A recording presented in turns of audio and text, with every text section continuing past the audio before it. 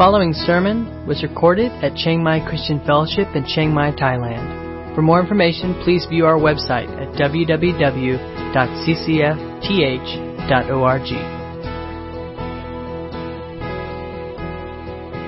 All right, this morning we are looking in at Matthew chapter 11. If you want to turn in your Bibles, rest for the weary. Is anybody here weary? Some days. Has anybody here got lots of energy? Good, because I've got some work that needs to be done. No. Let's look Matthew chapter 11, verses 25 through 30. We'll start there by reading together from God's Word. At that time, Jesus declared, "I thank you, Father, Lord of heaven and earth, that you have hidden these things from the wise and understanding and have revealed them to little children. Yes, Father, for such was your gracious will. All things have been handed over to me by my Father, and no one knows the Son except the Father, and no one knows the Father except the Son, and anyone to whom the Son chooses to reveal him. Come to me, all who labor and are heavy laden, and I will give you rest. Take my yoke upon you and learn from me, for I am gentle and lowly in heart, and you will find rest for your souls. For my yoke is easy and my burden is light."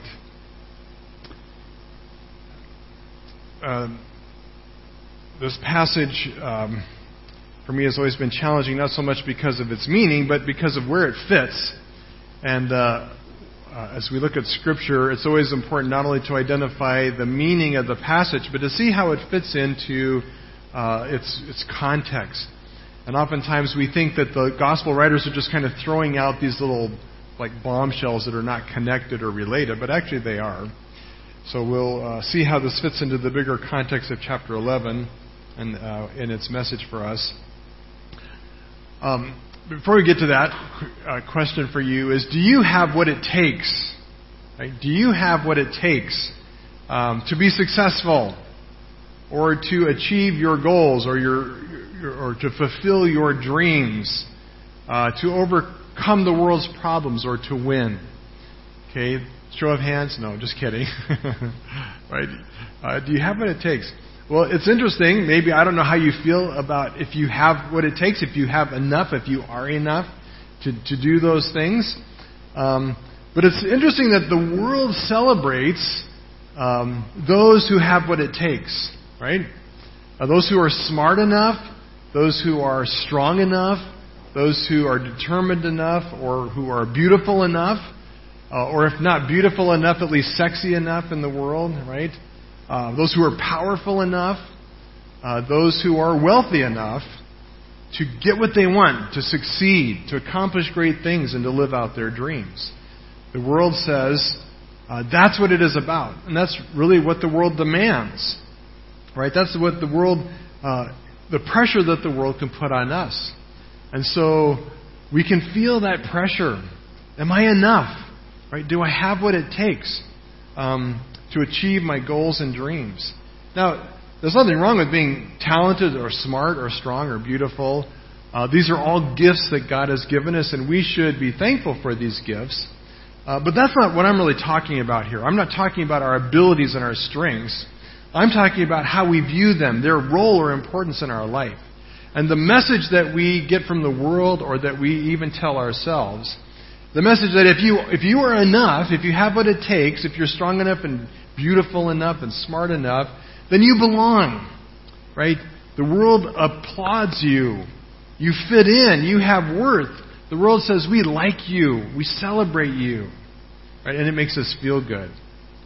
But if you are not enough, right? If you do not have what it takes, then the world says you are unimportant. You have no value. You are worthless. You do not belong. Right?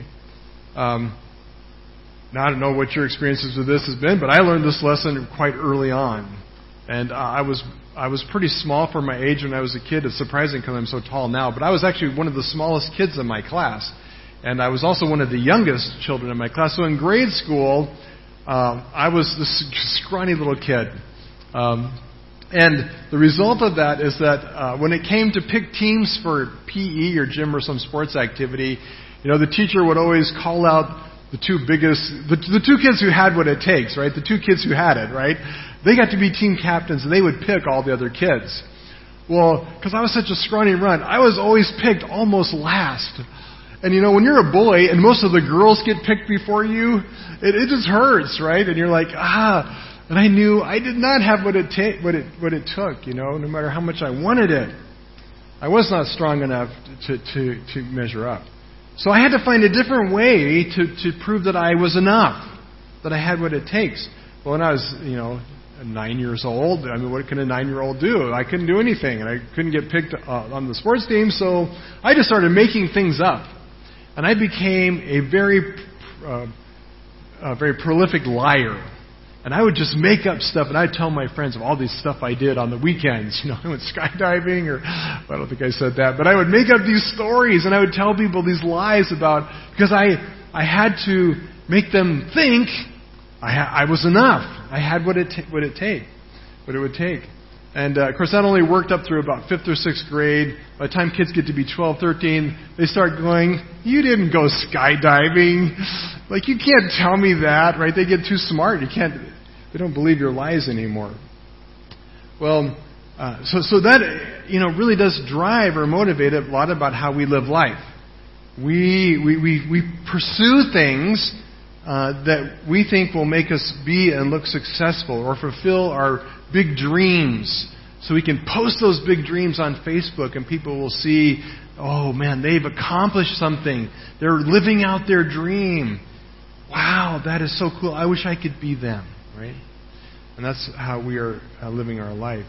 And we don't do these things. We don't achieve success or dreams to give glory to God, but to prove to the world and to myself that I have what it takes, that I'm enough, that I have worth and value as a person. And this thinking is so pervasive, and I think it's so much part of how we get shaped by the world that for me, and I think for most of us, it sinks into our understanding of God and how God looks at us and how God thinks about us. And for many, many years, I thought God was the same way, that God was up in heaven going, Tim, do you have what it takes? Like, I'm not sure you do, right? And that God himself was not convinced that I was good enough. And, of course, it didn't take much for me to feel that because I did not feel that I was good enough. And after all, the Bible, if we look at the Bible in a very superficial way, it can seem this way. Right? The Bible is this book about all these rules that God asks us to measure up. Like this is the standard. Can you measure up to this standard? And of course we don't. We fail. We fall short of that standard.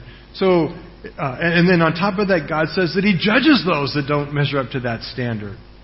And so if we don't have the proper understanding of Scripture, if we look at it just in a superficial way, we can start to get this idea that God is looking at us saying, do you have what it takes? Do you measure up? If not, you're of no value to me. Like, I'll love you and I will value you if you can prove to me that you measure up, if you have what it takes.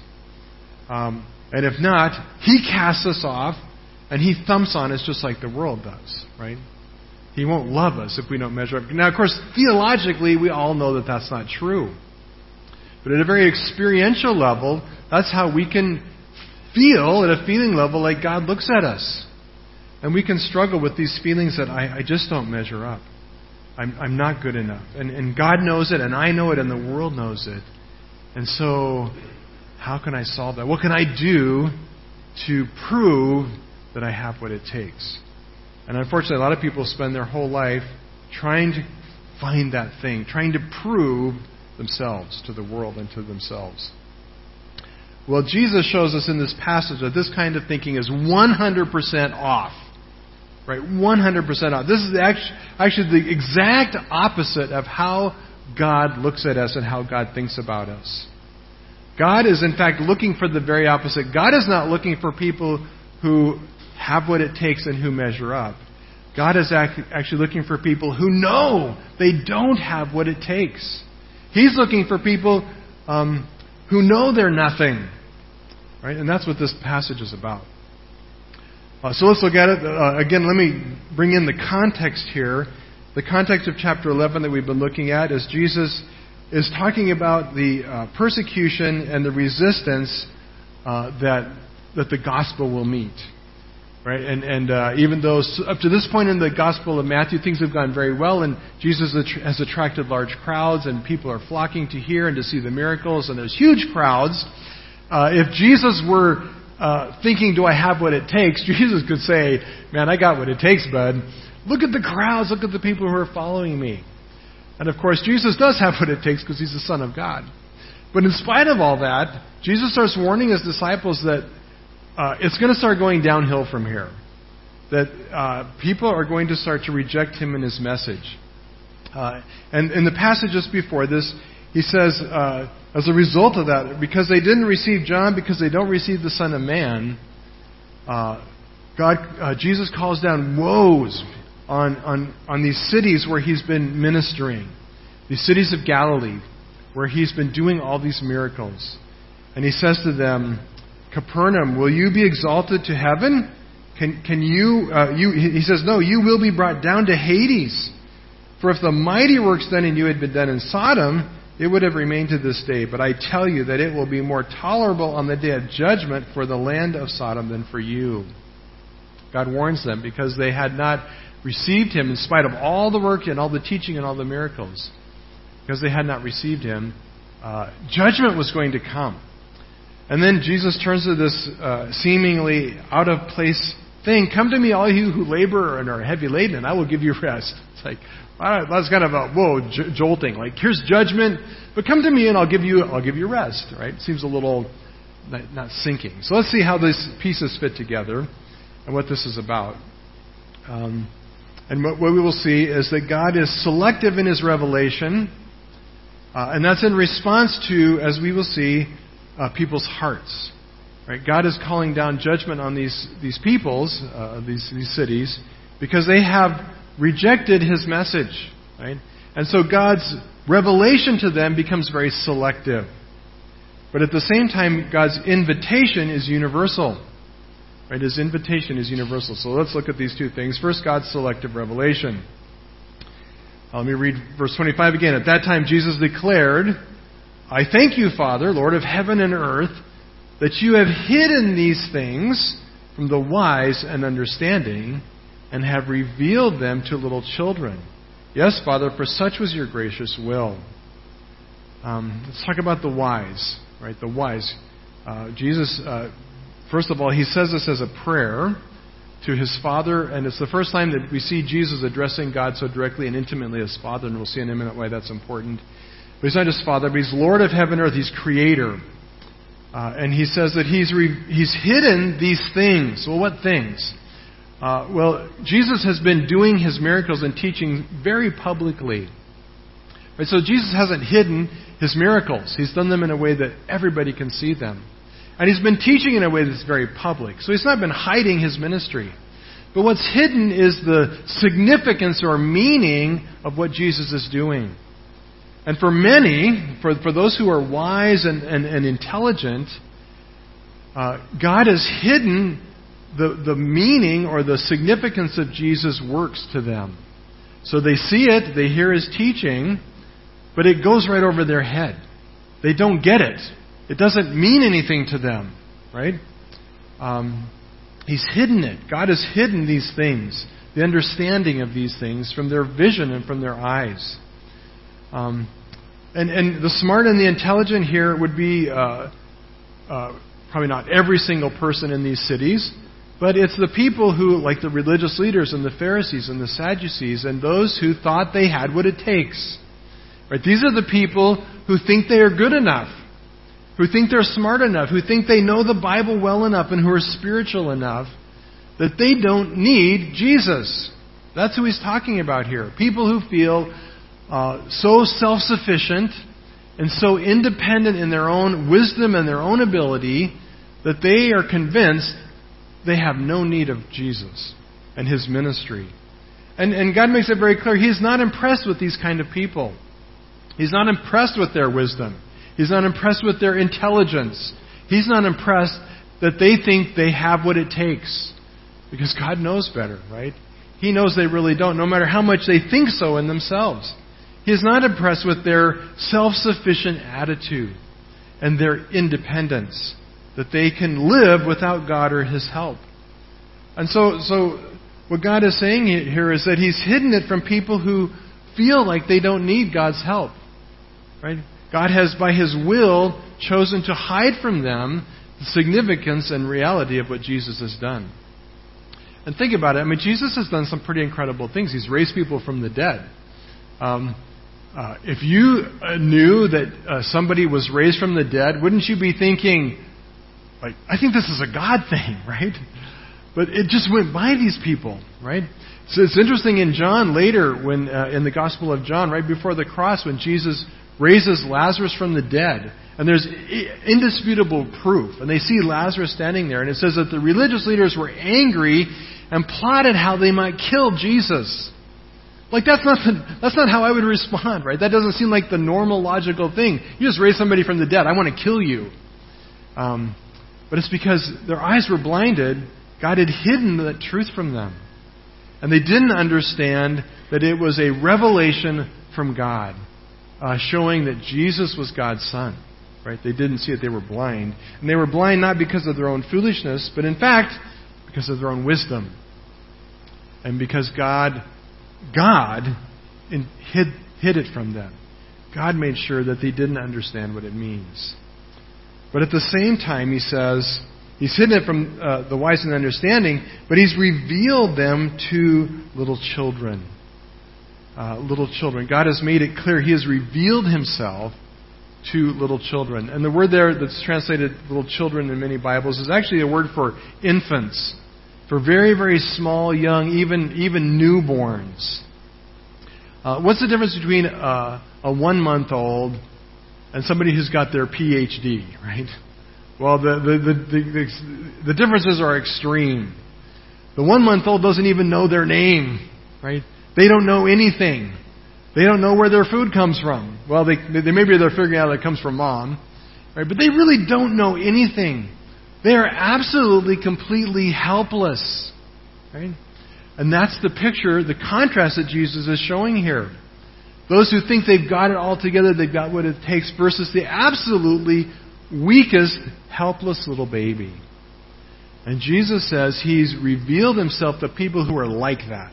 Okay, not only to infants, but to those who are infant-like, who have the characteristics of somebody who knows they are helpless. That they know they don't have what it takes. They know they're not enough. And they know they need help. That's the exact kind of people that Jesus has chosen to reveal God to. And who God has opened up their hearts and minds to see and to understand. Right? So, one other significant thing we need to see in this passage is that there's really only one way to know God. In verse 27, Jesus continues on, all things have been handed over to me by my Father. And what's handed over here is probably everything, authority, power, but in this context, most specifically, understanding, truth, the knowledge of who God is and of His purpose and plan for the universe. These things have been handed down or passed over to me by my Father, and no one knows the Son except the Father, and no one knows the Father except the Son. And those to whom the Son chooses to reveal Him. And here's the amazing truth that we have to keep in mind. We cannot know God apart from His revelation. Right? Scientists think they're so smart because, and they think they can prove that there's no God because there's no scientific experiment out there that can make God show up. And the reason for that is that God lives outside of creation. He's transcendent. He lives outside of the realms of science and the universe. Right? And the only way that anybody can ever know God is if He makes Himself known. If He somehow shows up and reveals to us in this world who He is. Otherwise, it's impossible for anyone to ever know God. And Jesus says that He is the ultimate revealer of God because He has a unique relationship with God as Father and Son. Right? Jesus existed throughout eternity with the Father as a triune God. And Jesus is uniquely qualified to tell us what God is like and who He is. And so Jesus becomes the most clear, specific revelation of God we can know. That doesn't mean there's not other ways that God reveals Himself. The Bible says He's revealed Himself through creation. And every Sunday we get to see these beautiful trees in the background. And a good reflective thinking person can look at those green trees and they can say they just formed themselves randomly by accident through evolution. And you could believe that. Or maybe less intelligent people would say, no, there had to be a creator who designed and made those trees. Right? There had to be a creator who was wise enough and purposeful enough to design them. So that's general revelation. And you can know something about the fact that there's a creator God out there, but you can't know a lot about Him. Right? I can't know a lot about what God's like by looking at that tree. I can only know that there was a God who made it. Likewise, God's revealed Himself in Scripture. And there's a lot you can know about Scripture, but the Jewish religious leaders are good examples why Scripture by itself are not enough. And the reason is this.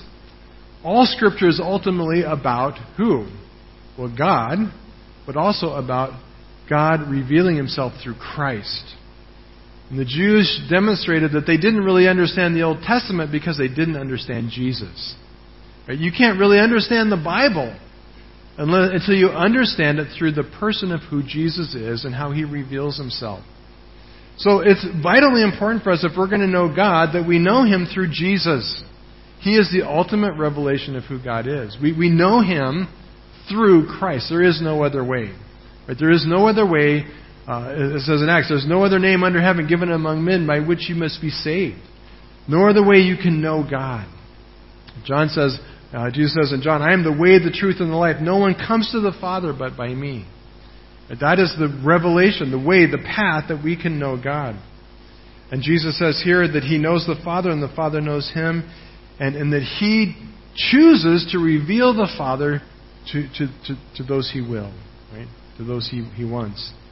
And unlike the Father, He chooses to reveal the Father to those who know they need Him, to those who are weak and helpless. So what exactly is this revelation, and how does it prove to help us? Right? The title of the message is not about revelation, but it's about rest for the weary. So how does this revelation, how does Jesus coming offer to us help and rest? Well, He continues on, and again, this seems like a little bit of a shock, a hard turn off the main path, but He's really continuing in the same path. Right? When he says in verse 28, come to me, all who labor and are heavy laden, and I will give you rest. And I would put it this way. Jesus is contrasting two great truths. The one truth is that God's revelation is specific and limited. God does not reveal Himself universally to everybody.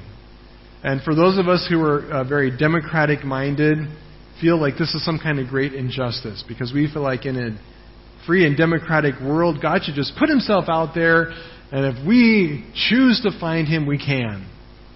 But that reverses the order of creator and created. Right? God is creator, and He chooses who He's going to reveal Himself to.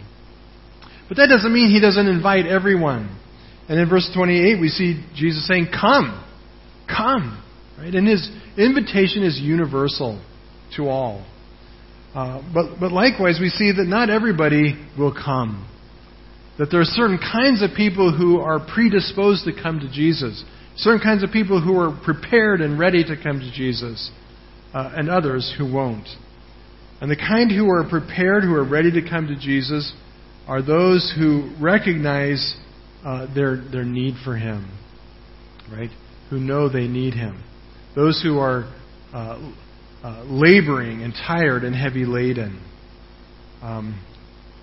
So what is this burden? Jesus says, come to me, you who are laboring and heavy laden, who are under a burden. And these are words that speak of being tired and weary because of your labor and hard work. Think of a person working in a factory 12, 13, 14 hours a day who at the end of the day is exhausted by their labor. Or a person carrying a very heavy burden that's crushing them. A huge load, a huge pack that they're struggling to carry. So what exactly is this burden? What is this labor or this toil that's wearing people out? Well, Jesus is not talking here about literal burdens or physical burdens or literal labor. He's talking about something else. And many people, and throughout maybe church history, a lot of people have thought Jesus was talking here about the burden of keeping the Old Testament law. And that what Jesus is saying here is, come to me, you who are worn out by trying to keep the laws of the Old Covenant. And that would, I think, be one of the ways people could be worn out. But I don't think Jesus has that specifically in mind in this passage. And the reason is that there's really nothing in the context that points to that. There's nothing in this whole immediate 2 or 3 chapters that talks about keeping the law or the struggle of keeping the law. It doesn't really fit. And on top of that, we saw in the Sermon on the Mount that Jesus did not come to lift the law off of us. In other words, when we come to Christ, He doesn't cancel out the law and we live only by grace. Instead, we saw in the Sermon on the Mount that He draws us to the true purpose of the law, which is not to keep it at an external level, but to keep the true heart and purpose of the law, which is to really actually love people. Now, which is easier? To keep the external, outside, peripheral things of the law, or to actually really love people? I think it's harder to actually really love people. Like, it's easy to have the little checklists of doing this and doing that. Really loving people is harder. And so, if anything, I think the law that Jesus puts on us is actually harder. Harder, right? And so for that reason, I don't think Jesus is talking about here about a contrast between law and grace. Instead, He's talking about being really worn out and weary by life, right? The context here is those who Jesus chooses to reveal the Father, who know they need help. Right? That's the context here. Those who know they're not enough. Those who know they don't have what it takes. And if you kind of connect with what I'm saying about feeling this pressure to have what it takes to prove yourself, that is exhausting, right? If you're living your life that way, if you're living your life trying to measure up, trying to succeed, trying to prove to the world and yourself and to God that you're smart enough and you're strong enough and you're beautiful enough and you're fulfilling your dreams and you're accomplishing great things and you're saving the world, that's exhausting, right? Unless you're Superman. Right? And guess what? We're not. And so I think Jesus is talking about here about all the things in life that wear us out. The toiling and laboring and burdens that we carry and make us weary. Struggling and battling all of this. The need to be successful. The need to succeed, the need to deal with every relationship, the need to deal with every problem in life. Right? That life keeps throwing things at us. It is exhausting. And we can feel the weight of the world's problems. And certainly if you look at the news, it's discouraging. And viruses and racial conflicts and divisions and hatred. And I think it's interesting that as human beings, we want to fix it. And I see people putting up their solutions on social media. I know the problem. I know how to solve this, right? Because we want to do something about it. The reality is, it's beyond our control, right? And so it's a burden. We feel the burden and the weight of trying to fix the world's problems and deal with the world's problems. And then, of course, there is the burden and weight of our own sin and guilt and broken relationships and the brokenness that our sin brings into our own life. That our own life oftentimes is a wreck and a mess. And that can be a burden, and it can wear us out. And if we feel like we've been battling these things and carrying the weight of that, we may resonate with these words, "Come to me, all you who labor and are heavy laden, you who are weary and worn out." And Jesus says, "And I will give you rest." Right? I will help you lift off that burden and give you rest from the toil. And not just rest, but he says rest for your soul. Rest of the very deepest parts of your being. Rest means that we stop laboring and toiling. There's a ceasing from this striving to succeed. That doesn't mean we stop from all activity. We know that God has work for us. In fact, he calls us in a minute to take up a yoke, and a yoke is an object of labor, not of, you don't wear the yoke when you go swimming at the beach, right? It's not a floaty. Take on my floaty. Go hang out in the pool. No, it's a yoke. There is work, but it's light work. It's manageable work, right? There is rest because it's not killing us. It's not crushing us under its load. So rest is. So I believe this. This is what it is. It is the rest of accepting, and this is what Jesus is talking about here. The rest of accepting that I do not have what it takes, but Jesus does. Right? That's kind of the message of this passage. There's an amazing rest that coming to this reality and this realization in life. I do not have what it takes. I will never be enough. I will never prove to anybody that I'm good enough, that I'm strong enough, that I'm smart enough. And that's not the goal. The goal is to realize I'm not good enough, but Jesus is. Jesus is enough.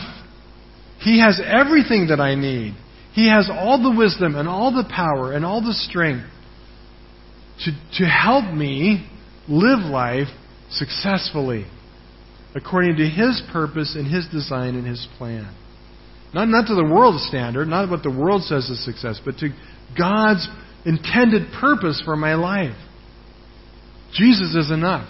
He is exactly what we need, and He is all that we need. And so there's rest in finally giving up, proving to myself that I have enough. Okay, there's something very restful in knowing I'm never going to get there. It's never going to happen, right? Everybody just take a deep breath and go, I'm not enough. I'm not enough, right? And that's okay. Because Jesus is absolutely enough. Right? And He is offering Himself to us. His invitation is, come. Come, let me help you. Let me carry the load. Let me show you how to live life differently. The rest comes in doing all of life through faith in His name. The best picture I have of this actually comes from the Gospel of Acts in chapter 3. If you remember in that story, Peter is going into the temple and there's a blind man, a cripple, begging at the entrance of the gate. And he's asking Peter for alms. He says, please, alms for the poor. And Peter doesn't have any money, so Peter says to him, gold and silver I don't have, but I'll give you what I do have. In the name of Jesus, rise up and walk. And instantly the man jumps up and he starts leaping and shouting and praising God and going kind of ballistic all through the temple. And every day, every person would enter passing by this guy, so they knew this guy.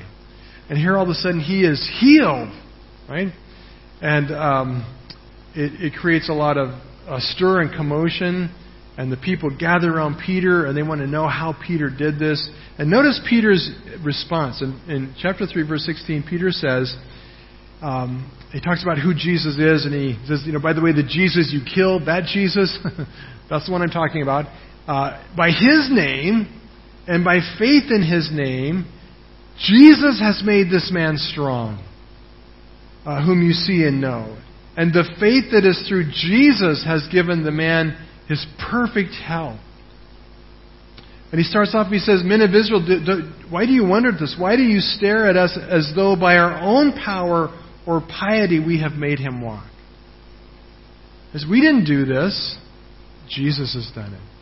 And that's what Jesus is talking about here. He says, no, we're not trying to live life by our power, by our smarts, by our brains, by our insight and wisdom.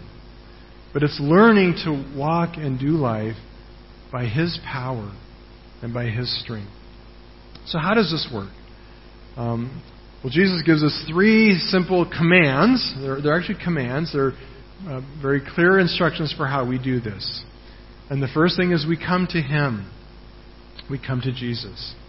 When we are struggling, when we are desperate, we go to Him. Just simple and easy. We go to Him with our need and our brokenness and our weakness. And we go seek help from Him. Come to me, He says. Jesus invites us. And this is what's amazing. Jesus doesn't say, all of you who finally have your life together, you come to me and I'll help you out. No, Jesus says, come to me, you who don't have your life together. That's who I'm looking for. And those are the people I choose to reveal the Father to. Come to me. It means giving up the self-sufficiency and independent attitude that we live with and realizing instead our desperate need for Christ. Right? Our desperate need for Him. Second thing, He says, take up your yoke. Your yoke. Take up my yoke. Take up my yoke. Put on your shoulders, put on your back my yoke. And a yoke is a picture or a symbol of servitude. And it's actually a symbol of bondage. And so Jesus is saying, you need to come to me, but you need to come to me and submit to me as master over your life. Right? You need to let me take control of your life. Right? You don't get to come for me for help and still get to be in charge of your own life. It doesn't work that way. You need to come to me and submit to Him as Lord and Master. There's no other way for life to work. Okay, do you all understand that? We can't make life work if we're driving. So here's an example. Imagine you're a pilot of a commercial air flight, if they ever start flying again. And you're flying to a destination. I have a friend who's an air traffic controller.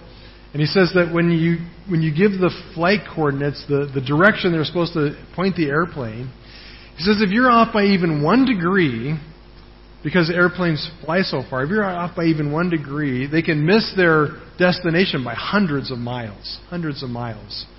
Like if you're in the United States and they're supposed to go to Florida, they could end up in New York, like many states away, by just 1 degree off, right?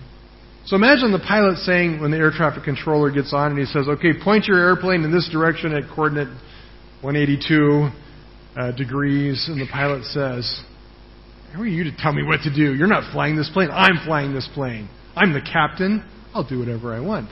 And he's up there in the wild blue yonder, and he looks at the horizon, and he just sees all this nothing, and he says, I think I'm going to go that direction, because I'm in charge. I can go wherever I want, right? And he goes where he wants. Is he going to get to his destination? Not ever, right? Not ever. He'll run out of fuel before he gets there. Because it doesn't work that way. But how many of us live life the exact same way? We're convinced that it's not going to work unless I'm in control. But we don't even know where we're going, right? And there's the horizon out before us, and we just randomly pick a spot. And we think, well, I'm in control. Surely I'll get there. And it doesn't work that way. Right? We need somebody who's smarter and wiser and who knows where we're actually supposed to be going to guide and direct us. Right? And so we must submit to Him. And lastly, we must learn from Him. Just take my yoke upon you and learn from me, for I am gentle and lowly in heart, and you will find rest for your souls. For my yoke is easy and my burden is light. Real briefly, what Jesus wants to teach us, simply, He wants to reveal to us the wonder and glory of God. Right? That's what that preceding passage was about. That He wants to reveal the Father to us. Like, that's a pretty good deal. To know a God that can be known in no other way than through Jesus' revelation to us. That's ultimately what He wants to teach us. Who God is and what God's purpose and plan is. How amazing He is and His never-ending, unfailing, perfect love for us. We cannot know this love apart from Jesus' revelation to us. Now, we can think about it in our head and we can have great theological definitions of it. I could give you the best explanation of God's love, but you cannot know God's love apart from Jesus revealing it to you personally. Right? We don't need information. We need Him to teach us and reveal to us who God is. Right? But also He wants to show us how to live life differently. Right? Not according to the wisdom or plan of men, but according to His purpose and plan. And it's very different. It is worlds apart from the wisdom of human beings. And He wants to show us how to trust Him more. How to live by His power instead of relying on my own strength. How to live by the power of the Holy Spirit and the power of the resurrection. He wants to teach us those things. But there's another part to it. How do we learn from Him? How is it we come and be a student of Him? It would have been so much easier if Jesus was still here. And Jesus could come preach every Sunday and we could just sit and learn from Him. But we can't do that. He left. But He did not leave without His Word and His Spirit. Right? So we learn primarily through His Word. Right? If you want to learn from Jesus, you must be in His Word. There's no other way. Right? He teaches us through His Word. And again, it's understanding His Word through knowing who Jesus is, but we have to be in His Word, studying it, seeking to know Christ and what He reveals. Secondly, though, Jesus reveals Himself also through His Spirit. He's poured out His Spirit in our life as a guide and a teacher who will lead us into the truth. Right? So we don't do this with our own intellect. It's a spiritual discipline of listening and letting the Holy Spirit guide us and speak through God's Word. Thirdly, we learn through a spirit of humility and weakness. It's interesting. Jesus says, I'm a teacher who is gentle and humble and lowly. Right? Kind. One of my friends told me this was a long time ago, like a long, long time ago, 30 plus years ago. And he said when he was here learning Thai, he was in his early 20s, and his teacher would hold a ruler in her hand. And every time he said the wrong thing, she would smack him on the knuckles. That is not a gentle teacher, right? That's not how Jesus works, right? He's not up there with a ruler waiting for us to mess up so He can smack us. He's gentle and humble. He's kind. He's patient. He's patient, right? When we mess up, He doesn't yell and scream at us. He's understanding and He's careful. And because of that, we need to go with Him in the same kind of spirit. A spirit of gentleness and humility. Right? Of lowliness. Not with our wisdom and our capacity and our, I can do this. But humbly. With the same spirit that He comes to us. Right?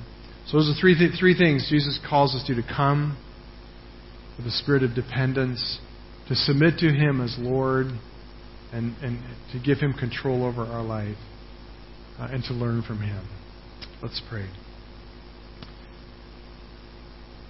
Father, we thank You so much for this amazing promise of rest.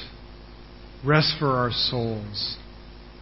Of a life where the burden we have to carry and the work that You've given us is not overwhelming or exhausting, but it's a yoke that is light, that it fits well, it's even comfortable, and a burden that is light and easy to carry. But it's a work that has great meaning and purpose. And Lord, I thank You that it's not about how capable we are. It's not about us proving that we have what it takes. It's about us trusting Jesus, the one who is everything. And Lord, we ask that You would help us to have eyes to see. And also to see this warning that You've hidden Yourself from those who think they have it all together, who are convinced they don't need You. Lord, help us to guard against our hearts that would be proud and self-sufficient. And give us, Lord, hearts that are humble, willing to learn, and eagerly allowing You to be Lord and Master over our life, knowing that You want what's best for us. You want to give us rest for our souls. And so we thank You. We thank You for who Jesus is. and for His life that He gave for us so that we could know God and be your children. And we give you praise and thanks in Jesus' name. Amen. You've been listening to a sermon recorded at Chiang Mai Christian Fellowship in Chiang Mai, Thailand. For more information, please view our website at www.ccfth.org.